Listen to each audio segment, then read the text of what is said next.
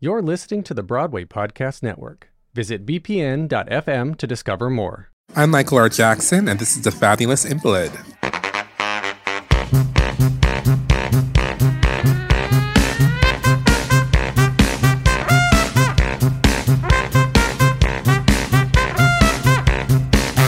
Welcome to The Fabulous Invalid, a Broadway-centric podcast where we take an in-depth look at the theater through interviews with actors, writers, directors, designers, and everyone in between.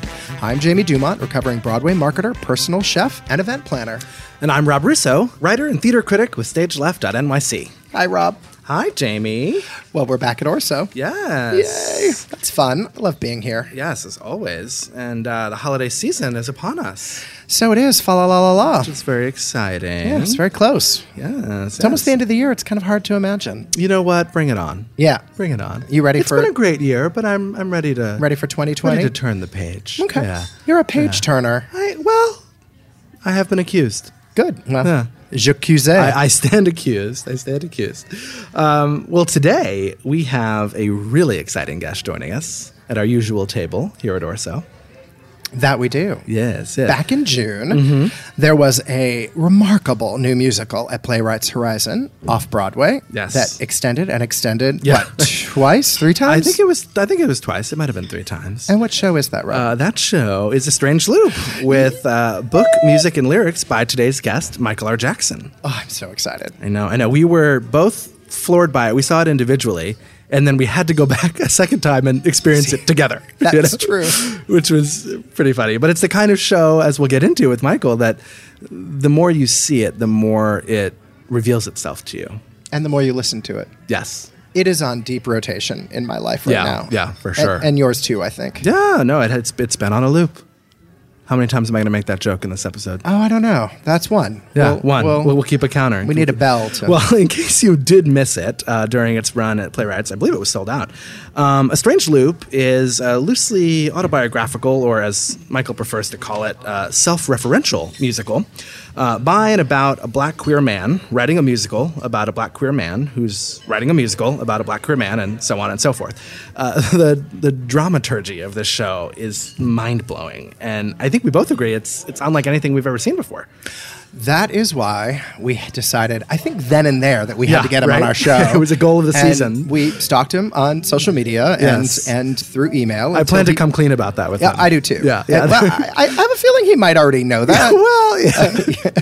I get the sense he knows what he's walking into. Yeah, but as you say, or if you don't say, you suggest, what's social media for if not stalking? It is all about stalking. You know? I mean, Yeah. it plays perfectly into my warped sense of what's right and wrong in the world. Yeah. Well, on that note, should we get to our interview with Michael? Let's do. Michael, we are delighted to have you with us tonight at Orso. Welcome. If you didn't know from our social media stalking, I don't know if you picked up on this, but we are both huge fans of A Strange Loop. Thank I don't know if you've noticed us stalking you, but we have I quite a pick bit. up. I keep track of my Twitter. Right? Yeah. I mean, don't we all? good. So we're really excited to have you with us tonight to Thank talk you. about Happy it. to be here. Yes. So, to begin, could you give us an overview of what A Strange Loop is about, or describe it in your words? Sure. Strange Loop is a musical about a black gay musical theater writer who works as an usher at a Broadway show, who's writing a musical about a black gay musical theater writer who works as an usher at a Broadway show, who's writing a musical about a black gay musical theater writer who works as an usher at a Broadway show. Ad infinitum, and is sort of cycling through his own perception of himself and his self-hatred. So, where did you get the idea to write this musical? Well, it began as a monologue a thinly veiled personal monologue that I had written when I was about to graduate from undergrad at NYU. It was at that time it was called "Why I Can't Get Work," and it was just sort of like as I mentioned, thinly veiled personal monologue about a young black gay man sort of walking around New York City wondering why life was so terrible. And it was just for me, just a way of sort of venting as I was sort of like getting very nervous about graduating from college, having a playwriting degree, not knowing what the fuck I was going to do with that, and just needing to put that into some sort of form. A couple of years later, I went to grad school, and I started writing music that were sort of these personal songs that then I ended up trying to put into the monologue, and then it sort of over time sort of turned into a musical. One of the things that struck me in the theater is the narrative clarity of the piece, which is clearly the result of drafts and drafts and drafts and rewrites. Lots of rewriting. What was the process like of actually writing the show? Because there's a million different ways you could tell it, right? And it could very easily go off track, right? Well, that was the thing, is that like early on, I didn't have a container for it to sort of live in, because I didn't know. I knew that there was like this main character, and then these sort of other principal characters who were kind of abstract, but I didn't have an identity for them, and I kept changing what they were called. And then finally, after years and years of sort of like figuring out like what, and the story as a result kept shifting and changing, like, and elements kept coming in and out of it, because I just couldn't figure out like what the actual sort of event was. And it wasn't until, first thing that happened was, one day I used to be an usher. Surprise, surprise. I used to usher at the New Amsterdam Theater when The Lion King and Mary Poppins were there. And I did a short stint with Aladdin. But during the early Lion King years, one day I was on the mezzanine. I was stationed on the mezzanine right as we were opening the doors to the theater. And then this older woman had come in and had already gone into her seat, but then she was calling up to ask. She didn't want to walk all the way up the stairs to ask the usher a question, so she like yelled out, "Usher, usher!"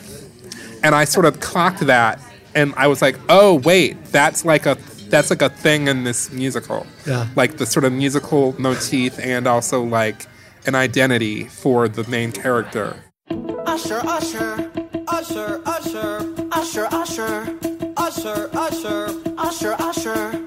Usher, usher, usher, usher, usher, usher. So I like named him Usher, and then like then another thing that happened was like the title had changed from Why I Can't Get Work to Fast Food Town, which was like a name on the song that I had written a long time ago. And then there used to be this whole thing about Liz Phair in the piece where Usher was trying to get her permission to use her music in the musical, and he was writing mashups against some of her songs, which I had been doing. And so I was concurrently trying to get Liz Phair's permission to use his songs. And then after many years, he was like, "No, you cannot use these songs in this musical." But like one of the mashups was I had written this song that's not on the show anymore called Fanboy, that was a mashup with her song Strange Loop. And I didn't know what the term Strange Loop referred to for many years, but I loved that song on her album. And so one day I just Googled Strange Loop, and the thing that came up was Douglas Hofstadter, who is this cognitive scientist who coined this term to talk about the notion of self-reference in the brain, and the self is sort of being like a sort of a concept that can only be defined by referring back to itself. So it's kind of a paradox. And I was like, oh wait, that's like literally what I'm trying to write about, but don't have a container for. Yeah. And so then suddenly the piece became called that, and was sort of about self-reference. And then the like little pieces would come in. So then the next piece was like, I was like, I want to give Usher like a thing that he has to do in the piece, and that thing turned into writing a gospel play, which his mother and his agent wanted him to do.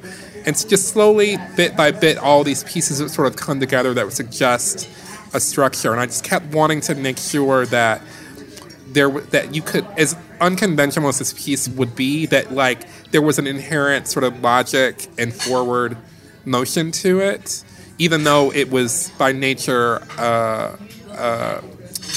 had endless egress to it. Big black and queer as American Broadway. Big black and queer as American Broadway. Big black and queer as American Broadway. Did you ever communicate with Liz Phair? So I have met Liz Phair a couple of times over the years, always in like small bites, and never like in a real way, like not in like a real like communicating. Like we're now like follow each other on Twitter, and she's like very aware of me and of the project and like that sort of thing. But she lives in LA, and I sort of feel like a time will come. she didn't get to see the show this past time, but like a time will come when like I feel like she will see it, and we'll have like a proper meeting. That's not just like fan to rock star. You know what I mean? Like it'll be like. It'll be like a proper meeting. So I have not We're been both rushing artists. it. We're meeting on those terms. Right. Yeah. I feel like it's an appropriate time for me to confess something. I grew up with Liz Phair. So she and I were childhood friends.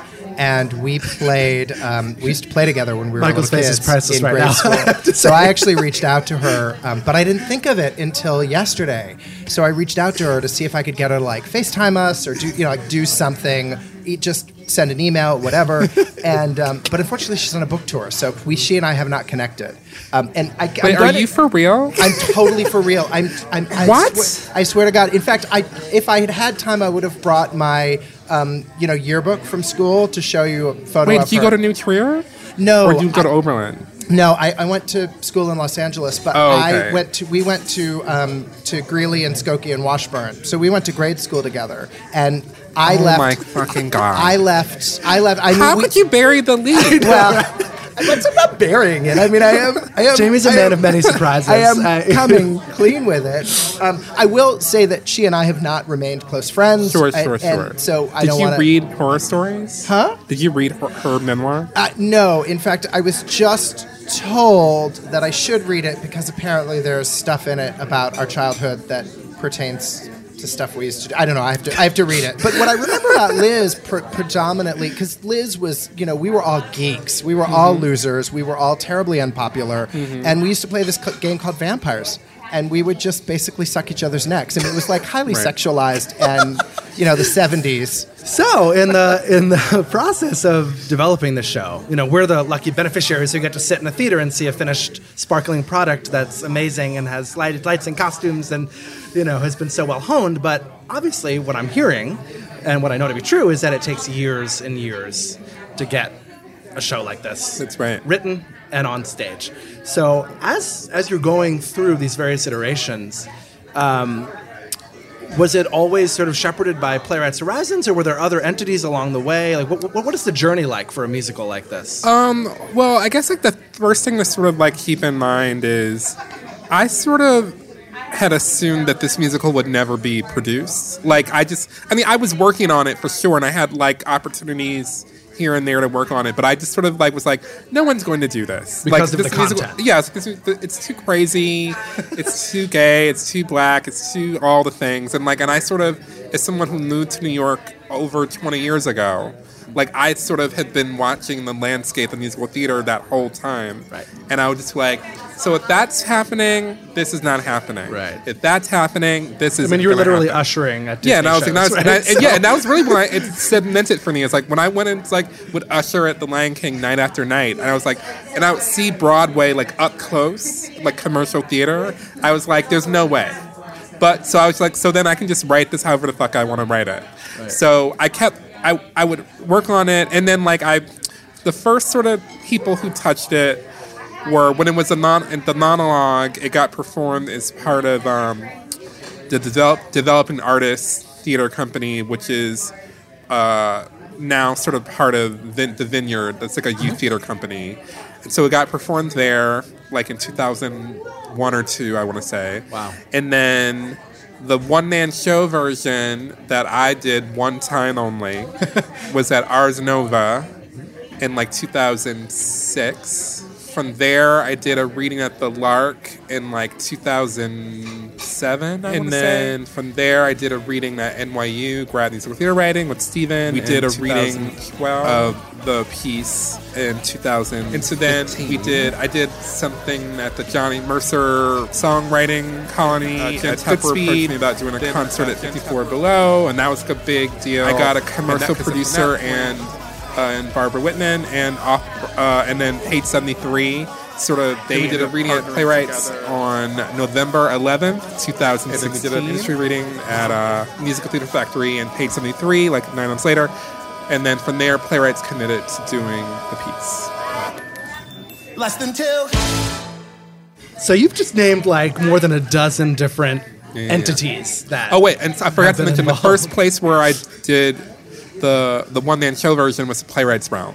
Okay. Right when they first were starting. One more. There you go. Yeah. So it takes a village Truly. to get something up on its feet. Oh, yes. Wow. Because white girls can do anything, can't they? Black boys must always obey their mothers. White girls can do anything, can't they? Can't they? Can't they? Can't they? They get to be cool, tall, vulnerable, and luscious. They get to be wild and unwise. They get to be shy and introspective. They get to make noise. They get to mesmerize. Black boys don't get to be cool, tall, vulnerable, and luscious. Don't get to be wild and unwise. Don't get to be shy and introspective. Don't get to make noise. Don't get to fantasize.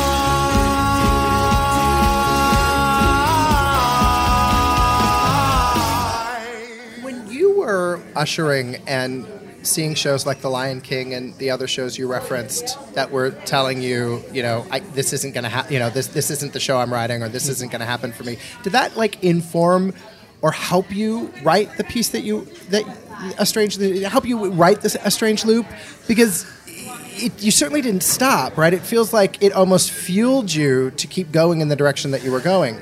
Yeah, I mean, because I ushered for a long time, and then I kind of got phased out by management at New Amsterdam, and then I started working at TKTS as a flyering for Rock of Ages. I did that for a summer. It was the worst summer of my life. I kept seeing Broadway up close. Right. And so I was just I'm not, I feel like I was absorbing something about that I also was going to put in the show, but I also was I'm not trying to appease these people in any way. I think that's the question I think that's where I was going, which is there wasn't a show like you've written that you could reference, right? There wasn't anything you could say, oh, I'm writing that, so there's a place for me. I mean, I think if you really dig down, there were a ton that I Company. I it's referenced pretty specifically from the very beginning. Body, lady, usher, usher, usher, usher. So that, a chorus line, Passing Strange, The Bubbly Black Girl Sheds Her Chameleon Skin. A lot of these shows were all not necessarily direct inspirations in terms of content, but informed. Right. And that they all, in their own ways, were sort of Passing Strange. They were all form-breaking musicals that were still in the musical theater tradition.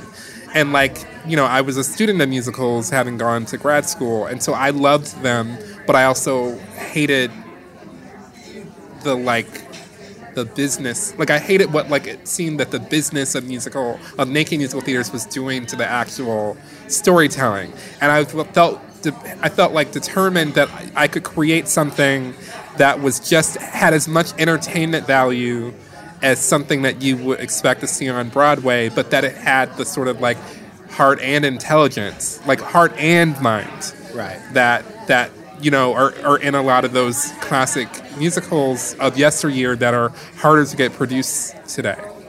Well, it's that strange reinforcing thing where because something is successful, there's a commercial push to emulate it, right? And then that just rips the heart out of whatever people are creating and producing, right? Yeah, and I just feel musicals, the musical theater form is so powerful that you can do anything with it.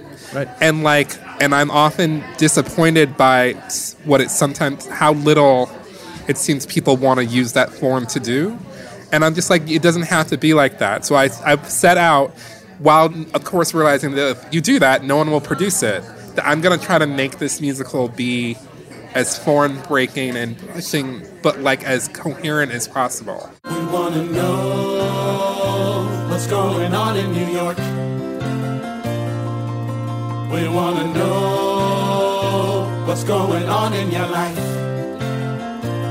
With people there living any which way, and to heck with what the B-I-B-L-E say. We want to know what's going on in New York. We want to know if you've been chasing your dream. Do you also feel a certain pressure on the other end of things, just thinking about the show and Usher's own opinion or point of view towards what is thought of as black media, right? That he rejects wanting to write about slavery or write about police violence because that's not what's interesting to him, right? Do you feel that same sort of pressure as a black writer, that there's an expectation that you need to write something unapologetically black, right? Well, which is the phrase used in the show. Yeah, I mean, but I guess, I think A Strange Loop is unapologetically black. Yes. Yeah. But, what does black mean? I'm, really... This is actually a topic of another piece that I'm, thinking about writing. But, I just had started to really, especially as a theater writer and sort of looking at the landscape of theater over the last year or two, I'd started to wonder about what the theater industry thinks black writers' role is in this medium, because it often feels to me like what theater would like for black writers to do is to sort of be soothsayers and explain to white people sort of what's happening over the course of history and time and space, and not really let us spend any time thinking about ourselves or about that may encompass some of those questions, but that we're not strictly here to be historians or to punish you white people or any of these things. And so as I was getting closer and closer to the production and doing my rewrites, I was very conscious of wanting to resist being put in any sort of box. And because the piece formally is about someone who is being introspective sort of endlessly, I've realized that there were opportunities to both comment on the boxes that he felt he was being put in, but also he was putting that commenting in a box at the same time. So I wanted to sort of kind of have my cake and eat it too in this musical as much as possible. Yeah. Well, you said to the New York Times, and I typed it down because I thought it really struck me, about how you wanted to use your voice, and I'm going to quote you, to talk about the potential for creation and for living and for dealing with the problems of the world, for laughing and for joy, rather than talking about your own, quote, potential destruction. Yeah, I mean, because there's so many, I feel and this is beyond just theater, it's often seems like we can only understand black existence if it's being killed or destroyed or shot or enslaved or whatever. And it's not to say that those stories should not be told. I think that they should, but I just wonder what would it mean if we could also see lots of stories about black people struggling and surviving, because that to me is that's what happens in any other story of people, Evan Hansen doesn't die at the end. Why shouldn't Usher live? Why shouldn't a black character really sort of learn something about their own life and survive? I just think it's important for people or just to see. Live life. Or just live life. Day to day. Right. And when he does, we are bowled over by it, right? Right. I mean, yeah. Because unfortunately there aren't that many examples of a musical Yeah, where you have a character like Usher. Right. And there was also that. I was just kind of there's been, with the success of something like Moonlight, there's perhaps, people now feel we can see black queer stories more clearly and we'll program these things. But even in when you see those stories, the people in them are always a lot of times it's just stepped out of Calvin Klein ads. Right. And I was just that has never been my experience ever. And I sort of, and not just in even a black gay context, just even to think about myself as a gay man, it's I've been consuming gay content that has been white men for most of my life. And then in 2016, Moonlight comes out, and then it's now it's black gay men, but then the black gay men are still the same Calvin Klein models or whatever. And so then I just had to create a space for another image of blackness and black queerness that I could feel at home at in some way, and and hopefully share with other people so they could see it. His blackness doesn't look blue in any moonlight, which makes him harder to see. That's why he clings to his silly inner white girl, the same one clinging to me. We wanna be free, we wanna belong, we want either love or validation, but neither come easily. So her siren song keeps us in total subjugation. We want to be cool, vulnerable, and precious. We want to be wild and unwise. We want to be shy and introspective. We want to make noise. We want to mesmerize. Why can't we be cool, vulnerable, and precious? Why can't we express in our own way? Why can't we unleash what's locked inside us? Who made up these rules? Black boys must always obey.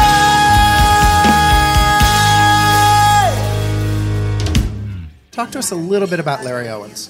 So, I can't talk about Larry without talking about the rest of the cast, because every person who sort of came to the piece came to it because early on in my career as a musical theater writer, I mostly was just doing a bunch of concerts, and in those concerts that you would, I was writing what I was writing for these concerts, and I would often have trouble finding people who wanted to sing what I some of the grittier, gayer, whatever things. And there was this one particular concert I did at Joe's Pub called So Fucking Gay. I did it in 2010, where I had all these singers drop out or threaten to drop out because they were worried about how they would be perceived by Telsey and whomever else. And of the people, and one of the people who I met during that, who stuck with me, was James Jackson Jr., who plays Thought 2 in A Strange Loop. And prior to that, and once he sort of committed to really singing my material and doing my work, he stayed a constant collaborator with me through everything. And then John Andrew Morrison had been singing the song, he sings A Strange Loop periodically. That was an early song that I had written, maybe sort of thinking that there might be a piece, but not sure. And he sang that song for me at Ars Nova back in 2008. Wow. And then he just kept singing it over the years, even when there wasn't a script. And then L. Morgan Lee was someone who had been recommended to me by a musical theater writing colleague, Gordon Leary. And she had been just with the piece. So everyone kept coming to it. And then but as far as Larry goes, and Jason Beasy was someone who had been recommended to me also by another musical theater writing colleague. And they ended up becoming these integral, really super important sort of bolts and nuts in what kept the piece together. So then as far as Larry goes, how that came about was I always knew that someone was going to have to play Usher who wasn't me. And I just didn't look to the musical theater landscape and see who that could be because no one really fit the bill. And then one day on Facebook, I just was like, hey, Facebook, if I'm have a musical theater piece that I'm writing where if race and age and gender weren't an issue, I would cast Mary Louise Parker. Is there someone black and gay? Who is that? And 90 comments later where everyone was like, what are you talking about? That doesn't exist. Whoever, Larry had popped up because I had met him through the Musical Theater Factory, had said, hey, I can keep the part warm while you're looking for the perfect person or whatever. When it was time to cast the reading that we were doing, I just handpicked everyone because I didn't want to go through people hemming and hawing about content, and so I made sure that every person sort of passed my character and integrity test. And then I just called Larry up because he was the only person who would, in all the years that ever been me, and then he just sort of ended up sticking with it. There was never a moment at which you thought you would sing or play Usher. No, because I felt if I did that, it would just change it into a totally different event. And I really wanted it to just be like a musical. And I'm not an actor. Like I'm a writer, and I wanted to write. I wanted to rewrite. I wanted to, be able to watch it and like make it be as good as it could be. And I just felt like me being in it would be a distraction. And also like vocally, it would have sat in a much different place. Well, the strength of that ensemble was unbelievable. I mean, the opening number in particular Yeah. just knocked me off my Yeah, I mean, I love all of those people. Yeah, and the way that all of the thoughts interacted together, it was clear that there was a history there, right? I mean, these weren't just actors you picked up off the street, right? I mean, and that's what made coming into the first day of rehearsal so special, was that we came into rehearsal with like 5 years of working on it. And so we were so much further ahead than it's just like, it was the first day and people didn't know the material. Like we were really able to move like much further. Like dig into it on a way you couldn't. Yeah. It's also remarkable, I think, especially with Periodically, what you said a moment ago was, a song that had been written for a while and had been performed and worked on. And I think that really shows, because that number in particular reads like it's its own piece. Right? It works beautifully in the show, but it also stands alone, as do most of the songs, quite frankly. Right. But that number in particular, I think, is the one number that, even for me, my mother is nothing like that character, the mother that's being referenced, and yet I can connect with that mother-son relationship. And I think everyone can. And it's just performed so beautifully, and it's such a perfect example of what a mother-son dynamic is.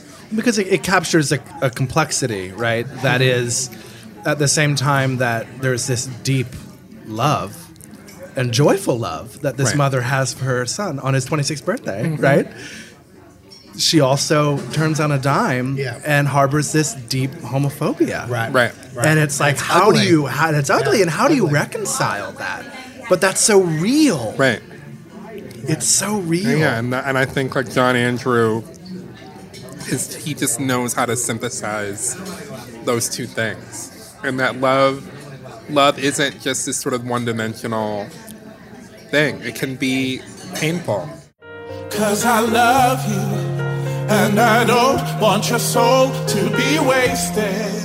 It hurts me so bad sometimes I can't taste it.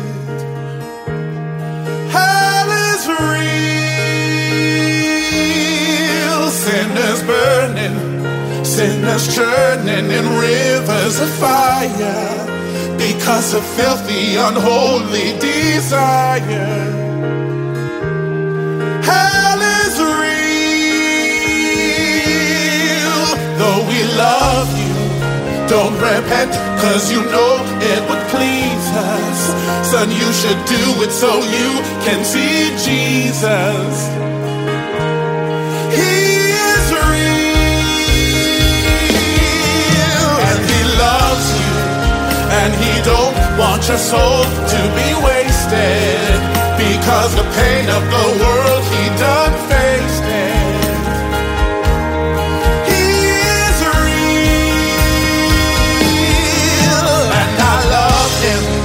So despite all my pain and my strife, I'll just keep on praying your reprobate lifestyle isn't real.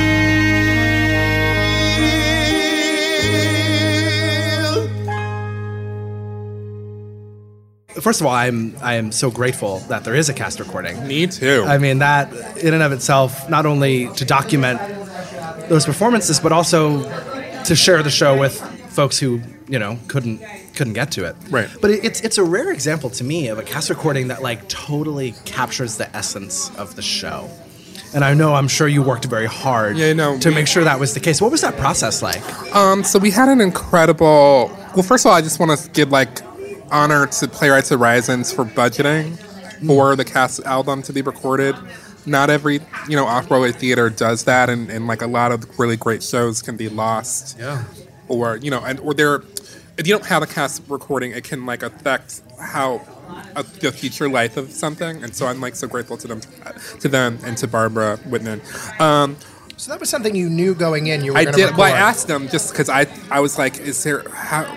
I was like, who do I need to ask about if we can have a cast album? And because I felt like it would probably take a long time to get that process going. And I just asked naively, and they're like, oh no, we have that budgeted. And I was like so excited about that. They're smart there. Yeah, and then so then and they have, I guess, I don't know if it's a deal or whatever. The producer they worked with is this incredible man named Michael Crater, who works at Yellow Sound Lab within Broadway Records, and he I think just did like a brilliant job of like mixing the album and like working with us to make sure that we stayed on a good schedule to record it. And like so the process was like he and I sort of talking through things, and my music director Rona Siddiqui, who sort of figuring out what the cuts would be, because we had to make sure the album was 16 minutes or less, and so we had to sort of cut within some of the songs in order to maintain that. And so it's just a lot of working through that, and then like figuring out what the band was going to be doing. Charlie Rosen, my orchestrator, did a lot of work on that to make sure that everything came together. So it was just like a methodical process just to make sure that we stayed under time and that everything sounded as good as it could for an album like this. Yeah. Especially since like A Strange Loop isn't like a musical theater-y album. So we wanted to have like that sort of rock bite to it.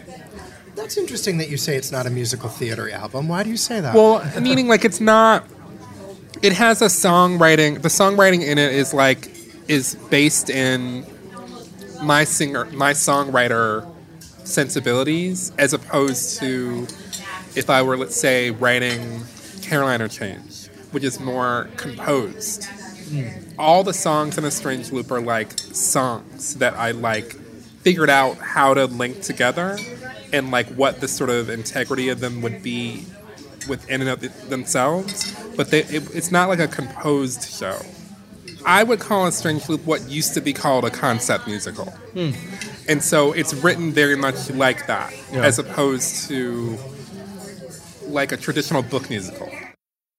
Writing a gospel play, writing a gospel play, writing a gospel play, 'cause that's what the people want. Well, thank you for making sure that writing a gospel play was not left on the cutting floor, because that's something that you could very easily have we done. thought about cutting it, and I was like, I don't think I could live with that. Yeah, I mean, because that Larry's performance is incredible. And I saw the show twice, and coming back the second time, it was like the moment in the show I couldn't wait to see, because of the way that he plays 5-6 characters in one, has a whole scene with himself. Shanitha, Michelle, I done made some tater salad. Come on now, I done put my foot in this. Ain't Patty, I love me some tater salad now, and I'm hungry as his hell. Yo, fast behind ain't hungry for nothing but a crack rock and a stripper pole. Girl, go wash your hand. It was the moment that I sort of had developed. Like, it actually was inspired from, I have one of my very dear friends is my friend Kisha Edwards-Gansey. And she was the person who actually first told me about Tyler Perry. I didn't know who he was. When we both started off as freshmen at NYU. And one day we were like looking at something, I don't know what we were looking at it, because I thought it was like on YouTube, but YouTube didn't exist at that time. Shell, what wrong, baby? You ain't eating up your tater salad. Oh, Aunt Patty, how can I eat tater salad when there's no ring on my finger? Michelle, girl, you better forget about that ring and learn how to drop it like it's hot. Ga. Fix it, Jesus. We were looking at something where we were like, Tyler Perry. And I heard that a Tyler Perry play was coming to New York. And so for her birthday, I took her to see Why Did I Get Married at the Beacon Theater. which starred Kelly Price, R&B's Kelly Price. And Kisha, like years later, did an impression of what she thought a Tyler Perry play was, where she played all the parts, and I just was rolling on the floor. Well, have you prayed? I get down on my black knees every night. I know what I do down on my black knees, girl.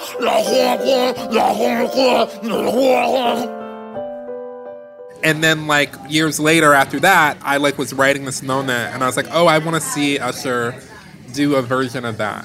And so that's sort of where that came from. Well, if you're getting down on your knees, and the Lord isn't blessing you the way you think He ought to, then maybe you don't know how to pray. Maybe you don't know how to pray. Maybe you don't know. In times like these, you gotta get down on your knees and not step for the way you should say. Well, one thing that we haven't really delved into yet so far, we've talked a lot about your writing, but we haven't really talked about your music. Mm-hmm. And it's rare to find someone who does all three, who's the sole author of a musical, and does all three so well, I might add. Thank you. But I was a little, not shocked, but surprised maybe to learn when you were telling us about your own education that you studied playwriting, mm-hmm. and that you studied music in graduate school. Is that right? Or no? So my development is that as a kid, I was a child actor for a moment, and then I quit the business when I was 13, and I was writing fiction and poetry, but I'd been playing piano since I was 8 years old. Okay. And I learned how to play piano initially primarily by ear. So I was just always constantly playing and making up songs. And I used to try to write songs, but I didn't know how to write lyrics when I was growing up. And so I would just keep making up little musical phrases and so forth. But they had nowhere to go. So then I studied playwriting in undergrad. And so I was learning a lot about storytelling. And then when I went to grad school, I went into the program, the Graduate Musical Theater Writing Program, as a book writer. Got it. Okay. And then they teach you how to write lyrics as part of that, because all the book writers are going to end up being lyricists on their thesis projects. And so once I started learning about lyric writing, it ended up being like a really great container for writing that I had been doing as a poetry and fiction writer and playwright, going all the way back to when I was writing in middle school and high school. And so then toward the end of the first year, one of our teachers said, if you're a lyricist who's never written music and you want to try it, go for it for this one assignment, and vice versa. So since I had gotten a handle on song form, I decided to try writing my own music to something. And so the song that came out of that was called Memory Song, which is In a Strange Loop. Right. Though at that time, it was just a standalone song for me. And so I played that song for my class, and people liked it, and they encouraged me to continue writing my own music, even though I was going to be paired with a composer for my thesis project for the second year. And so I just kept writing songs on the side. And like that's always why I would say it's funny that like gradually over time, people came to know me as a composer, even though I don't have a composition background. Right. I'm not the greatest pianist at all. And I moved to New York. I have a BFA in playwriting, and I moved to New York to write soap operas. So like my path to composing was a very topsy-turvy, twisty, bendy one. But like I always had a good ear for music, and so I just kept doing it because my whole life had been singing in choirs and playing piano and listening to music and loving music, and like it sort of made sense that I would end up writing my own. Guilt and shame, Jesus' name, church every Sunday. These are my memories, these are my memories. Eat his body, drink his blood, communion buffet. These are my memories, sweet sour memories. After church we're driving home to Radio Crackle. Jazz blues, Akron, Motown blues, and skin is a shackle. The one lone black gay boy I knew who chose to turn his back on the Lord. One lone black gay boy I knew who chose to turn his back on the Lord. You just said two words that mean a lot to me. What's that? Soap opera. Yeah. What did you come to New York to write for a specific show? One Night to Live. The greatest show ever It is. on television.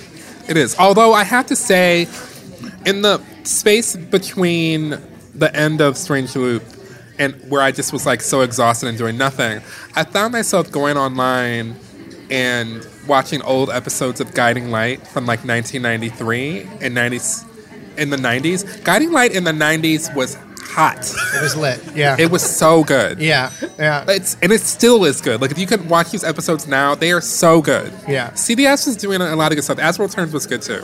Yeah. So I told Michael Park this story. I love Michael Park. When we Jack interviewed Snyder. him. Yes, when we interviewed him, and he looked at me like, I don't care. And that is that my father was actually engaged to Catherine Hayes before he met my mother. Yes, he. In fact, I told you he has secrets.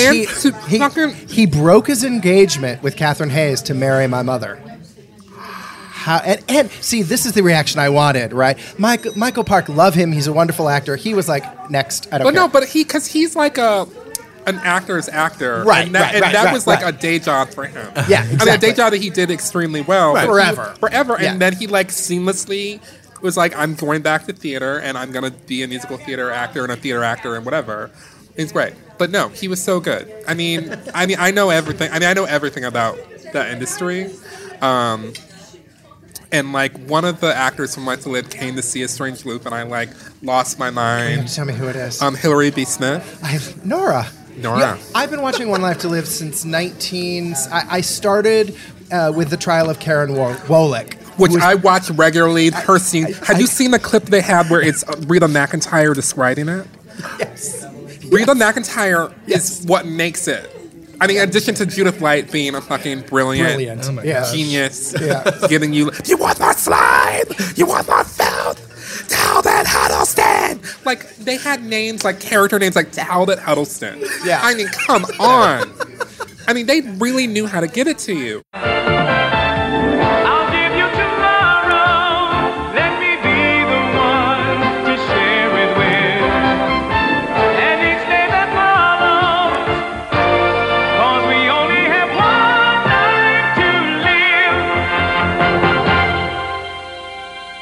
You talked about Liz Phair, but other than Liz, what is the music that has inspired you? I mean, it's so much of it. So much. I mean, well, it's funny that, like, Liz is, like, such a touchstone for Strange Loop, but, like, my, like, first white girl and my number one of all is Tori Amos. Number one. No one above her. She's, like, was my initial person who inspired me to write. Like, if I hadn't heard Tori Amos's music, I would not be writing musical theater. Wow.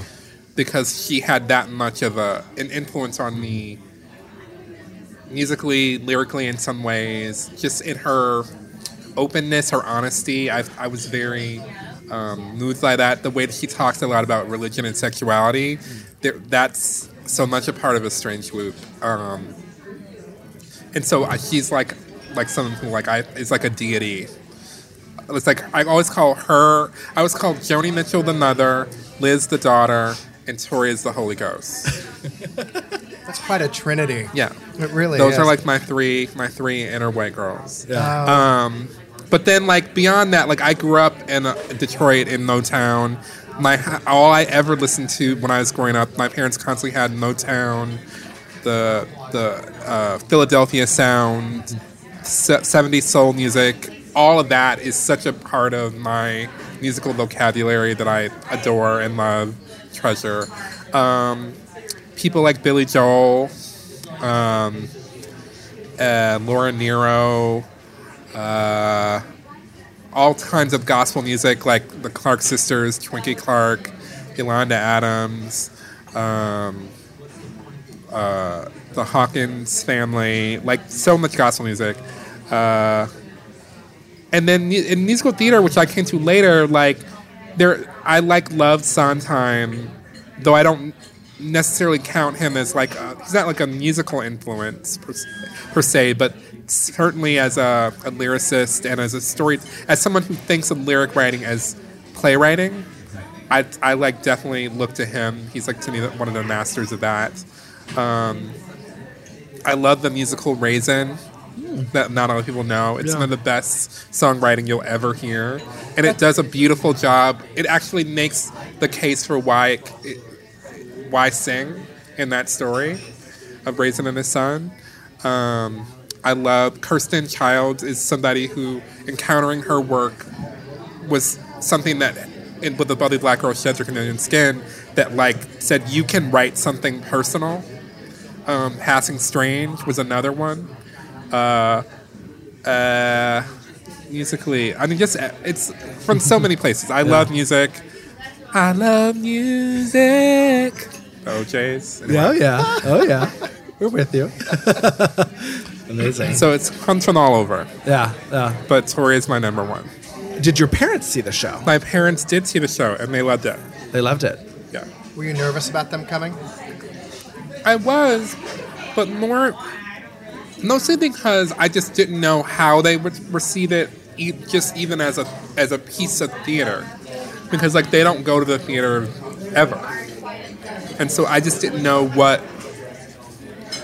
the experience of that would be like for them. But they were so. It was kind of a major point in our relationship, I think, because like I had been living in New York for all these years, and they like were never seeing anything that I was writing, and they got to see what I was doing, and so like they were like immensely proud, and like they were just so impressed by how it was put together.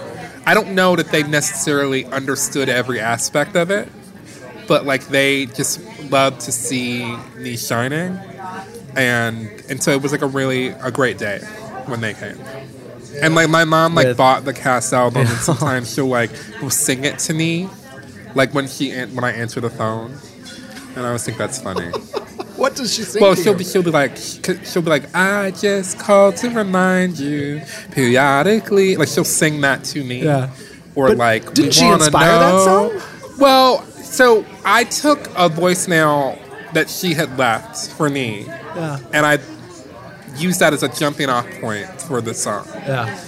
But like, and so she just I think it gives her like an amusement. I feel like they kind of responded to the piece almost as though they had been given a Sardi's caricature. You know? You'd be like, oh my God, it's a Sardi's. I got a caricature made. Where it's flattering and it looks enough like you, but not Right. really like you. Yeah. Right. What was that thing or that experience that made you want to work in the theater? When I was 18, I was a freshman at NYU playwriting in the dramatic writing department, and they took us to see Death of a Salesman with Brian Dennehy, and it was the first thing that I ever saw where I like cried at the end, and like I felt really moved by it because that play is about the fact that in America you're worth more dead than alive, and like it's delivered through this like old white man who couldn't be further from my experience or even understanding of the world in any way, and yet they managed in that production for me to take that message across the proscenium and deliver it to like an 18-year-old black kid, middle-class kid from Detroit. And I was struck by like the power to a theater to create empathy amongst unlike people. And I think it was one of the things that like as a result of that, I was like, I want to, in something I write, I want people to feel that. And so I feel like A Strange Loop was my attempt to sort of reverse that experience. Not specifically just so that like some old white man in the audience couldn't empathize, but yes, but that like that an audience could empathize with like someone who maybe isn't like them, but also is like them. So like that was like why in the sort of even the marketing of the show, I didn't like try to say A Strange Loop is for black queers or whatever. I like wanted it to say this is about what it's like to be a self in general and a Black queer self in particular, so that everyone could come to it however they want to, and that like the show is ultimately a test of their empathy. And so Death of a Salesman in 1999 was that for me. And you realize that that's exactly what you've done with A Strange Loop. I mean, it's something that like I think about seeing that production a lot. I've thought about it a lot over the years, and I wanted to create something like similar in A Strange Loop because the audience is coming in watching this person who's not normally center stage in a musical or a play or anywhere in life. They're not even center stage, and so I wanted people. I was like, people have to grapple with this person grappling with himself, and in grappling and watching that person grapple with himself, they can think about their own self, but they also can think about him. Which is exactly what happened. Yeah. Or what happens. Yeah, and I hope. I mean, to me, any production should produce that experience. Couldn't agree more. Well, thank you for coming down. Thank you so much. Thank you for having me. It was fun talking to you.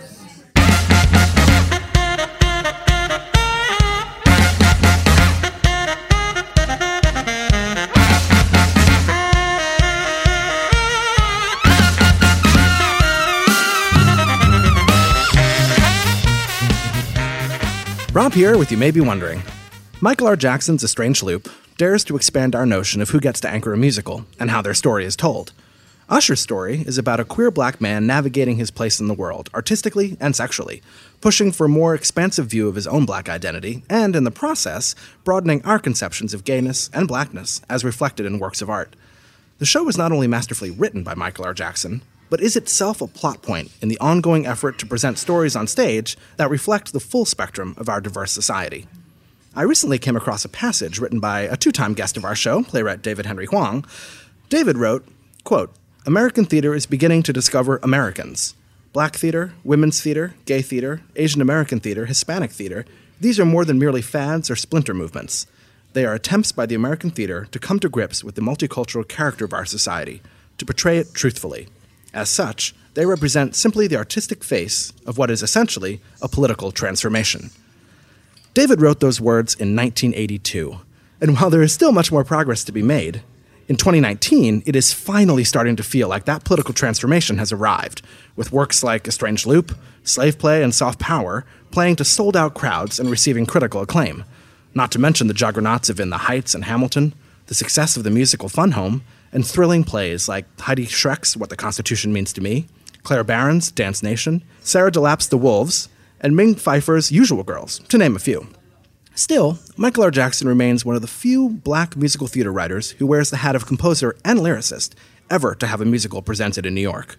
You may be wondering, who are some of the other Black artists, the pioneers who came before Michael? Well, in 1921, Shuffle Along was the first fully-fledged Broadway musical to feature an all-Black cast, playwright, composer, and lyricist, with songs by U.B. Blake and Noble Sissle, and a book by Effie Miller and Aubrey Lyles. A bona fide hit, it ran 484 performances, a record at the time.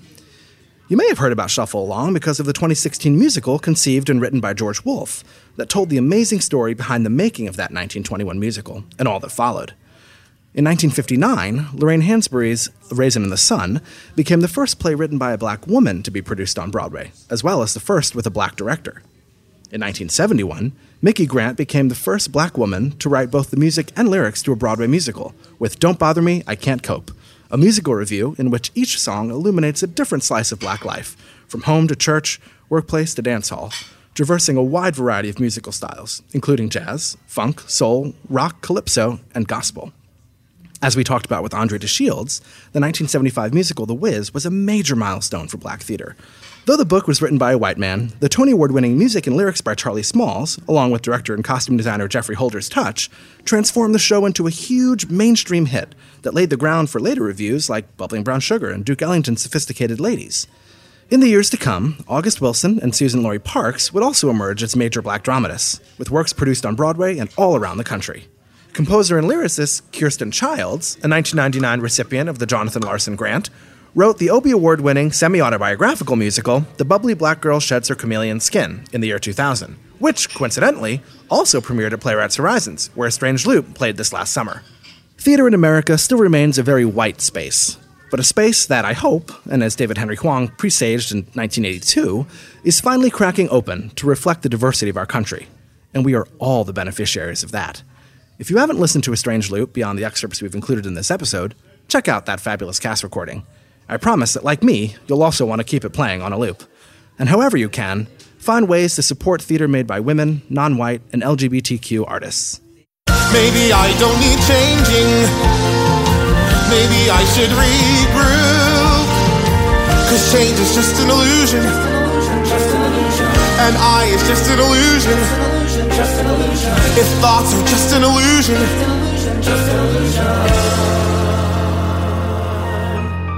Then what a strange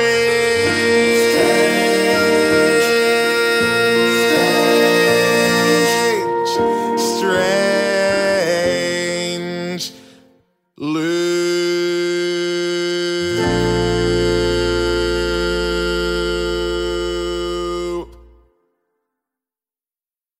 Hi, y'all. This is Kristen Chenoweth. Hi, I'm Gloria Estefan. This is Sarah Bareilles. Hi, I'm Patti LuPone. This is Lin-Manuel Miranda. You're listening to the Broadway Podcast Network.